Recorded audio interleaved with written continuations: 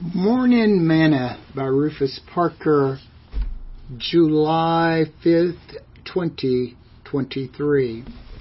Stay prayerful, but use your inside voice. Give ear to my words, O Lord. Consider my meditation. Hearken unto the voice of my cry, my King and my God. For unto thee will I pray. My voice shalt thou hear in the morning, O Lord. In the morning will I direct my prayer unto thee, and will look up. Psalms chapter 5, verses 1 through verse 3. Today's morsel. One of the first things the apostles of Jesus asked of him was to teach them how to pray. They saw that John had taught his disciples how to pray. They had observed Jesus praying, and so they wanted to know how to pray. Prayer must be an integral part of every Christian's life. As a matter of fact, it is your lifeline to heaven. But sad to say, many people do not know how to pray. Some folks pray to be heard, while others pray to be seen. And others think that it presents them as being spiritual. Prayer is not shouting to the top of your lungs, nor what you and others are going through. Nor is it spiritual warfare. Prayer is a tool for relationship building between you and Jesus. If you want your enemies to keep defeating you, keep yelling out, telling him where you are and what you're going through. Yelling on the battlefield lets your enemy know exactly where you are and give him the advantage against you, which helps him to direct his forces against you.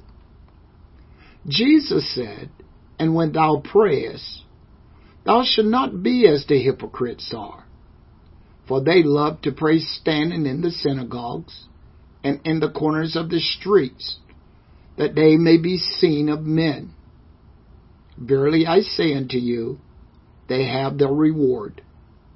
But thou, when thou prayest, enter into thy closet, and when thou hast shut thy door, pray to thy Father which is in secret, and thy Father which seeth in secret shall reward thee openly. But when you pray, use not vain repetitions, as the heathen do, for they think that they shall be heard for their much speaking. Be ye not therefore like unto them, for your Father knoweth what things you have need of before you ask of him. After this manner pray ye therefore, Our Father, which art in heaven, hallowed be thy name. Thy kingdom come. Thy will be done in earth as it is in heaven. Give us this day our daily bread, and forgive us our debts, as we forgive our debtors. And lead us not into temptation, but deliver us from evil. For thine is the kingdom, and the power, and the glory forever. Amen. Matthew chapter 6, verse 5 through verse 13. If you and Jesus are the only ones in the room, why do you need to yell and scream? I don't think he's deaf.